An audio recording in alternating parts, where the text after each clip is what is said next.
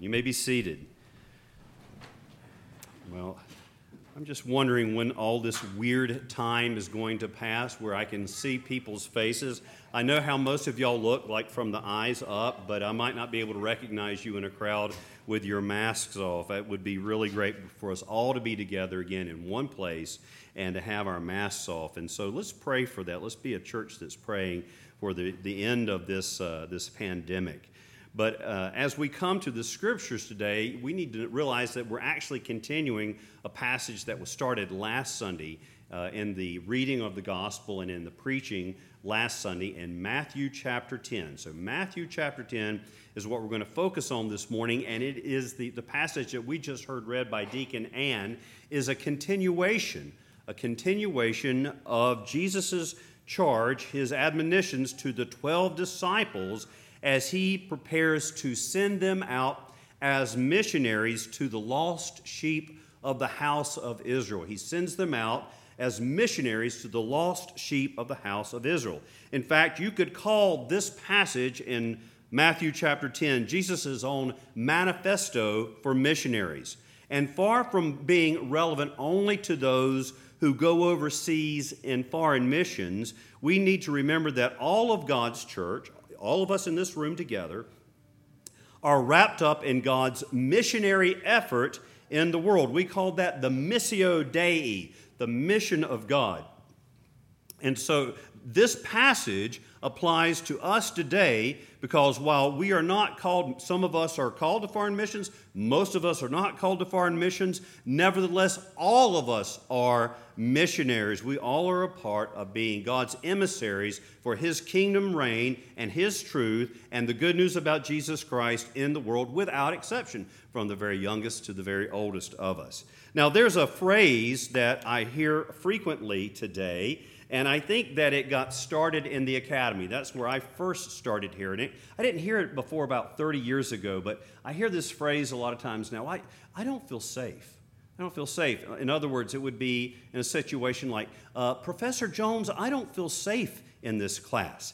In other words, it's not really about someone fearing personal bodily harm in that sense of fear. It's like, Professor Jones, I fear someone might disagree with me, or that my assumptions might be challenged, or my ideas might be challenged, and I don't want that to happen, and so I'm going to say I'm afraid. Well, that kind of statement actually seems to contrast with what Jesus is actually doing here. Instead of avoiding making us feel unsafe, it's like Jesus is going out of his way to tell his disciples that they are not going to be safe on this missionary venture with him. He goes out of his ways to tell us that we're not going to be safe. In other words, he says, if you follow me, if you're going to be on mission with me in the world, you're going to get in trouble with the law.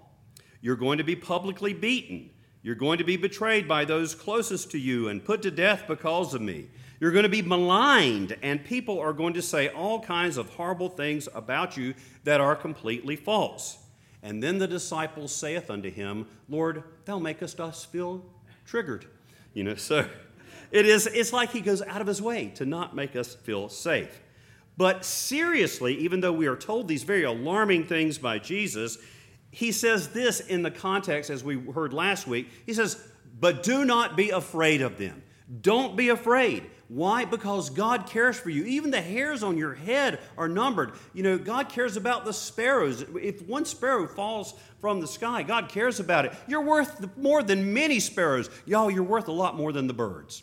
Than all the birds on your bird feeder, you're worth more than that, and God cares for you. Even if you die for my sake, you will live. God is in control. And so he broadens our horizons beyond the immediate things that might be difficult and literally unsafe for us in this world to see things in an eternal perspective as we prepare to go out in mission from him. And where does the mission field begin? It's like, right outside that front door there. So today's text is a continuation of that discourse. And so let's just dive right in at the beginning of the passage we heard this morning in verse 34. Matthew chapter 10, verse 34. Jesus said, do not think that, listen, this is Jesus. Jesus, the guy that's kind of supposed to be all nice and cuddly and stroking baby lambs, like little children are coming to him, kind of might look not real I don't know, robust in some of the traditional Western depictions of Jesus. He kind of looks like he has low testosterone or something. But yeah, I say things like this, and it's rabbinic hyperbole. It's meant to engage you, but I think it probably offends some people. But it says this, Jesus said, "Do not think that I have come to bring peace on the earth. Do not think that I have come to bring peace on the earth. I have not come to bring peace, but a sword." What a startling statement from the Lord Jesus. That is not the kind of thing we expect Jesus to say. What is he talking about here? What is this sword he mentions?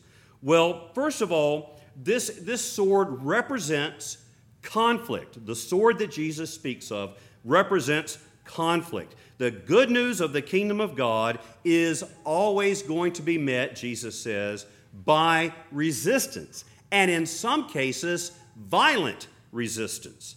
The gospel engenders conflict because it is a proclamation of God's rule and reign over against the presumptuous false claims of rule and reign by the world, the flesh, and the devil. And when those two collide, there's inevitable conflict. Dietrich Bonhoeffer said that the peace of Jesus is the cross. The peace of Jesus is the cross. And then he says this, "But the cross is the sword God wields on earth." The cross is the sword God wields on earth. What an amazing statement, and I think he's exactly right. You see, in the cross of Jesus, we see the kingdom of God and the kingdom of this world in sharpest contrast and fiercest conflict. In the cross, we see the kingdom of God and the kingdoms of this world in sharpest contrast and in fiercest conflict. The cross is the supreme expression of God's love for the world. For God so loved the world that he gave his only son. The cross is the supreme expression of God's love for the world, and the cross is the supreme expression of the world's rejection of God's love. The cross is where Jesus most clearly expresses his kingship. Even Pontius Pilate had inscribed on the titulus, the plaque above Jesus' head as he hung on the cross in crucifixion, "This is Jesus, the King of the Jews." The cross of Jesus Christ is where the kingship of Jesus is most clearly expressed. And the cross of Jesus is where the world most clearly rejects his kingship. We will not have this man to reign over us. Jesus Christ enters this fallen, broken, dark world, and as the imperfect embodiment of God's kingdom and God's love, and the cross is how the world responds. That's the sword. That's the conflict. That's the sharp fray between God's kingdom and the world. But the good news is this, is that on the cross, God embraces all of the world's hostility with arms stretched wide until our frenzied hatred and rebellion have spent themselves in savage waves beat against the breast of Jesus. And after all that rage and hatred is poured out upon him, as people mock him, as one of the thieves mocks him from another cross, a dying convict is picking on Jesus who's dying next to him.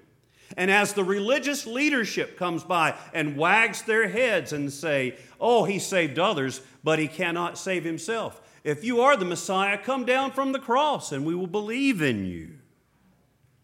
And after all of that rage and hatred, Christ remains enthroned on God's love, and that limitless, infinite love still burns all the brighter. And because it cannot be extinguished by our rage, our hatred, our rejection, because the light of the world rose again on the third day, the cross is victory and not defeat. The cross is victory and not defeat. That's the cross. That's the sword Jesus brings. And here's the application for those disciples that Jesus, the 12 that he sends out, and for the disciples here in this room and the disciples that are home watching on the internet. Here is the application for us. Please listen, and if you're writing something down, I would write this down. Every time God's love and God's kingdom encounter the darkness of this world, every time God's love and God's kingdom reign encounter the darkness of this world, the result is inevitably a cross. Now, it's not always a literal cross, but it is inevitably a cross. There is always that cross involved. That's exactly what Jesus told his disciples in verse 38. Here he says, "And whoever does not take his cross and follow me is not worthy of me." He's saying there's something about following me as my emissary in the world. It's always taking up a cross. So Jesus says, do you want to follow me? Then don't be alarmed. Don't be surprised if there's a cross involved.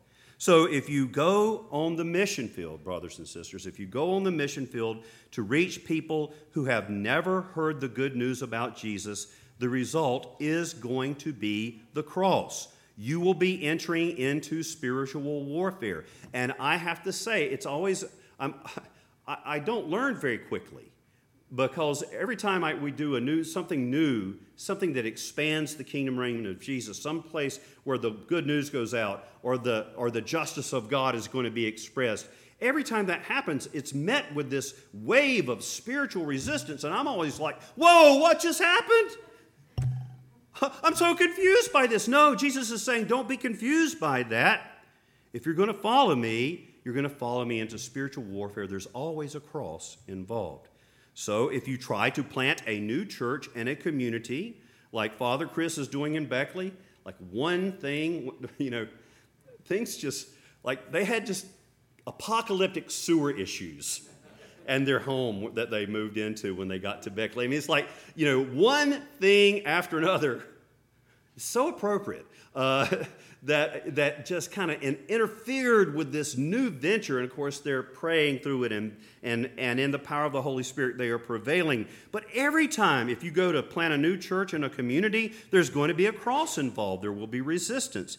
If you are trying to bring the gospel of Jesus Christ into the academy or finance or business or medicine or the media or public policy, or in any other area where the anti-God systems of this world dominate, we will inevitably encounter the cross along the way. And although we may see the results of this through human rejection and human opposition, what really is at work is the violent response of our spiritual adversaries. Week after week after week here lately, all the way back till the beginning of June, this same phrase has come up again from Ephesians, that we do not wrestle against flesh and blood, brothers and sisters, but against powers and principalities and spiritual wickedness in the heavenly places. So that quality of spiritual warfare is always present when we go into the world in mission. And very specific to our collective moment in this nation, we need to know that if we bring the message of the kingdom of God against the systems of oppression and racism, we need to know that we should expect, if we're bringing the message of Jesus into this moment where it's most needed, expect the cross to happen. Expect the cross to happen. That means that what you say and that what you do in the name of Jesus is not, people are not going to say, oh, we're so glad you said that and did that. It will not, even though we are addressing the current moment, the current crisis, with the genuine remedy for human sin and patterns of evil in the world, it will not be received with applause or approval. In fact, you might not even be welcomed. Just last week on Instagram, and by the way, thanks be to God, I have not been sucked into that vortex. But I am aware of it. Just last week on Instagram removed a video of a worship service at the George Floyd Memorial site because the video, and this is in the words of Instagram, was deemed harmful, and in violation of community standards. Now, I went and when I read about that, I didn't believe it because why? I don't believe anything hardly anymore that gets reported in a headline. We all have to footnote everything at this time. What everybody seems to have an agenda, and so what's really going on here? And then I kind of have to go layer under layer because there might be something else going on that's not immediately apparent as we encounter these sort of inflammatory headlines and things like that. So I went and I found that video, this dangerous, harmful video, and I found it on YouTube. They didn't know it was dangerous and harmful yet, evidently. And it was dangerous. It was very dangerous because it was full of all people, all races, full of people of all races praying together. Dangerous, harmful. And you know what? They were also worshiping together. And the good news of Jesus was being proclaimed. I mean, his name was being spoken repeatedly. And then reconciliation through Jesus Christ was being proclaimed. It was a video of people being healed, people accepting Jesus, and people being baptized right at the very spot where an unjust death had occurred, where injustice, grave wickedness had been done. But this video was deemed to be harmful by the powers and principalities of big tech, and so it had to come down. So the message of peace and reconciliation, I'm very convinced about this, and I've told you this a week before last, I think, that what we say about reconciliation through Jesus Christ, please listen, is not merely a tribal truth for just Christians, for just us in this room. No, it is the true story of reconciliation for the whole world. As a matter of fact, it's right here. I thought about I'm going to maybe at some point preach this whole passage, but just let me read this to you. It's Ephesians chapter 2, verse 13.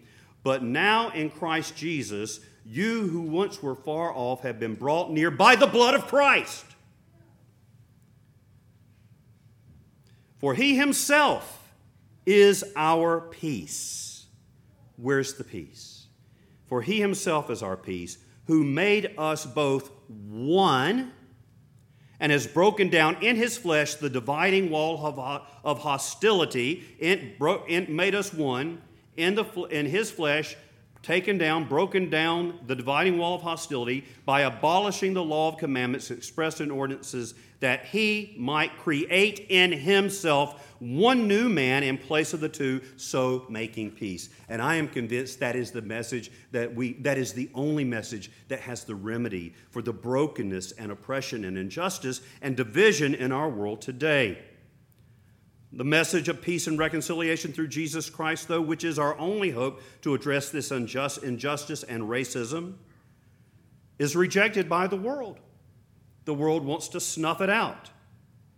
They want to give it a cross. But every time the world hands us a cross, God responds by resurrection. Don't give up, brothers and sisters. Embrace the cross that comes. Don't be like Ben Sharpe and say, "Whoa, what just happened?"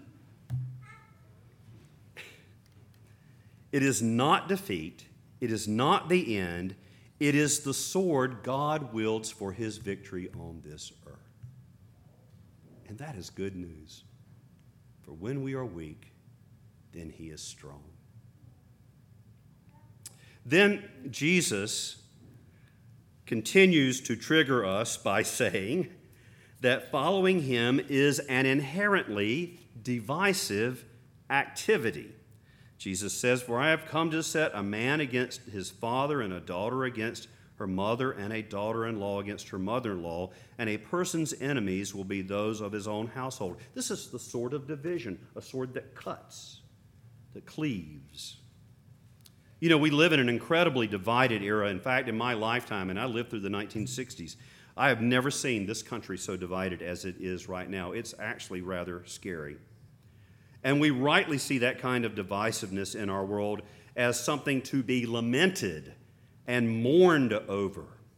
But we do need to realize that there are some kinds of divisions that are necessary. For instance, there's the division between truth and error, truth and falsehood. And I've got to tell you, folks, I think that making those strong, crisp, clear demarcations between truth and error are offensive, triggering maybe, in our culture right now. Kind of bothers us. There's also the division, necessary division between good and evil. It's necessary. We don't want those things to commingle.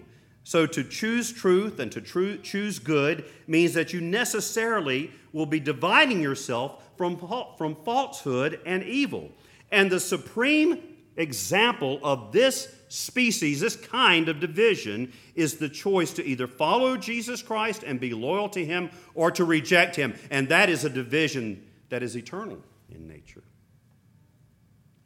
That division, unfortunately, even happens in families.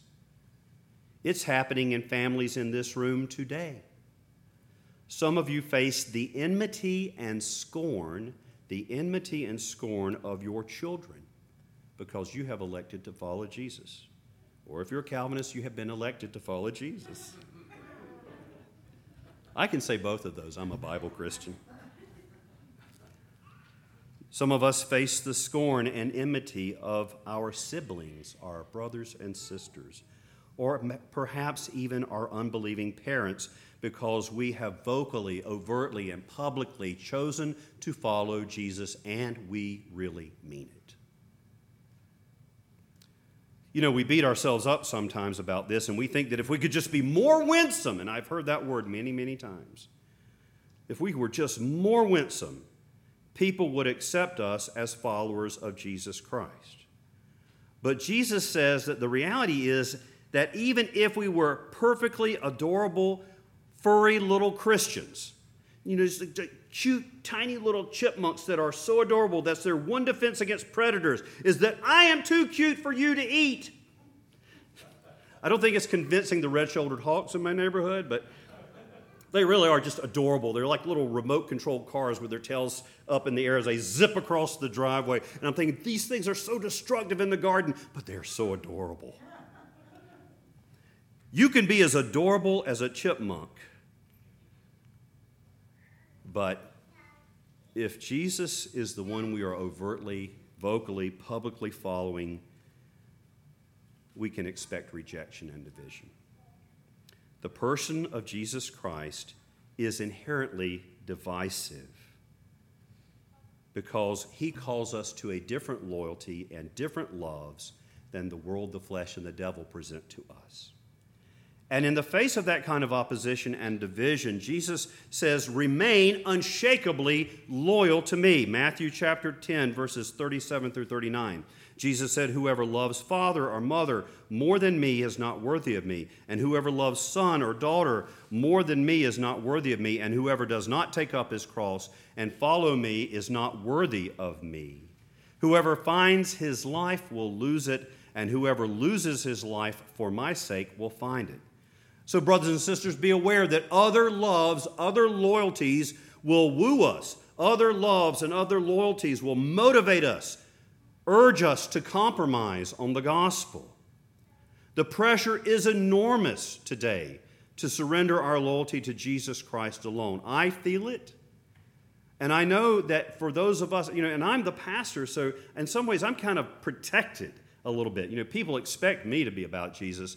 But you going into the world in your place of work or in your home or among your friends,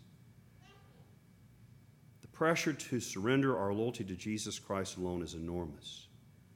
But Jesus promises if we remain loyal to him, even unto death, we're going to find a life in this life and in the life to come that is life, real life, a life that is worth living, a life in this world, even though we may face opposition, if we do not surrender our loyalty to Jesus Christ, we will find the life that is truly life, a life of worth and value, and in the age to come, eternal life.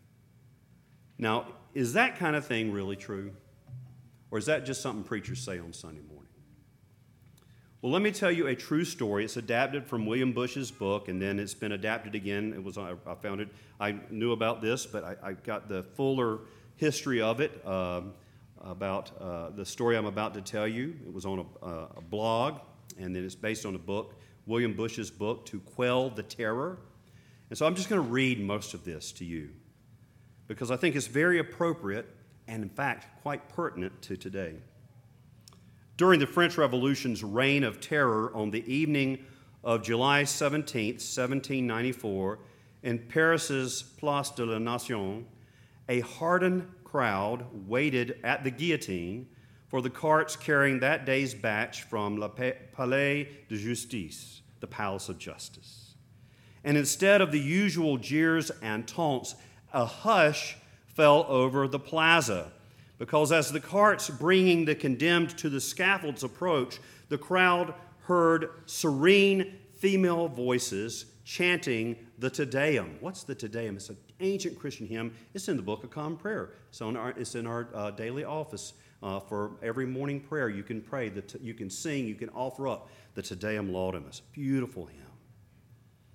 The singers that brought that hush to the crowd were 16 sisters from the Carmelite monastery in Compiègne.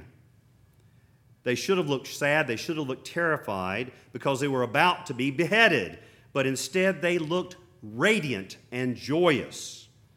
And the reason for the Carmelites' joy was their conviction, their belief that the guillotine was literally an answer to their prayers. Every day for almost 2 years, the sisters had made an act of daily consecration in which they offered their lives to God, even to the point of sacrifice, in order to restore peace. If we could, Lord, if it means laying down our lives to restore peace and save France and to stop the killing, we will offer our lives to Jesus in that way. At the scaffold, the sisters performed devotions normal for dying Carmelites. The nuns renewed their monastic vows of chastity, poverty, and obedience. They sang the ancient hymn, Come, Creator Spirit, which we sing here whenever someone is ordained, when the bishop comes to do ordinations, Veni, Creator Spiritus. And then Mother Teresa of St. Augustine walked over to the foot of the scaffold steps and turned to face her spiritual daughters, and she summoned 29-year-old, the youngest nun in the convent, 29-year-old Sister Constance, who approached her. Now, previously, Sister Constance had expressed a terrible fear of the guillotine. But at the scaffold that night, she showed no fear whatsoever. At the steps, Sister Constance knelt at her prioress's feet and received a blessing, and bowing her head, she said this. She asked, "Permission to die, Mother?" Permission to die, Mother? What you don't know is that she had been, the reign of terror, the French Revolution had begun 6 years prior to this, and the law had forbidden the taking of religious vows. The law had prohibited this. And so in extremis, at the very end of her life, she does her first act of holy obedience as a nun in the Carmelite tradition. Permission to die, Mother? Go, my daughter. Sister Constance rose from her knees, and a witness of that event described her as radiant as a queen going to receive her crown, going to receive her diadem. And as she began to climb the scaffold, she spontaneously began to sing Psalm 117. And hearing their sister Constance, all the other nuns began to sing the same psalm in unison. Oh, praise the Lord, all you nations. Praise him, all you peoples. For great is his loving kindness toward us, and the faithfulness of the Lord endures forever. Praise the Lord. And at the top of the scaffold steps, Sister Constance waved aside the executioner and his assistant, and she boldly and willingly went and stood by the vertical balanced plank. They strapped her to it, and then they lowered it into the horizontal position, and with a swoosh and a thud, the guillotine had cut the number of singing voices from 16 to 17, but the remaining voices rose all the louder in defiance, singing the praises of Jesus. And about every 2 minutes, one voice would fall away from the others to be heard no more. Each sister, when her time came, went to their spiritual mother and knelt and received a blessing and asked permission to die. Mother, and the response was always, go, my daughter. The psalm chant stopped only when the last Carmelite, the prioress, Mother Teresa of St. Augustine, age 41, had climbed the scaffold steps and followed her daughters in Christ. Now, just 3 hours earlier, at La Palais de Justice, the sisters had been condemned to death at a show trial, proving them to be enemies of the state, enemies of the people. The blatantly false charges included the hiding of weapons in their convent. And in answer to that charge, Mother Teresa of St. Augustine lifted the cross from around her neck and put it in the face of the presiding judge and said, the only weapon we have ever had in our convent is this. And that cross conquered. Because, and I think this was a miraculous act of God, just 10 days after the Carmelite sisters fulfilled their vow and offered themselves up in sacrifice to stop the bloodshed, Robespierre, who was perhaps the key architect of the Reign of Terror, fell from power, and the very next day, July 28, 1794, he was guillotined, and the Reign of Terror soon ended. Whoever does not take his cross and follow me is not worthy of me. Oh, what worthy followers of Jesus. Whoever finds his life will lose it, and whoever loses his life for my sake will find it. They didn't find just their own lives, they found life for their country because they were loyal to Jesus to the end. In our present moment, though the fray may not be as hard, the battle not as intense, we can expect Christ to be no less faithful to us as we take up his cross in the public square as these Carmelite nuns did. In the name of the Father, and of the Son, and of the Holy Spirit. Amen.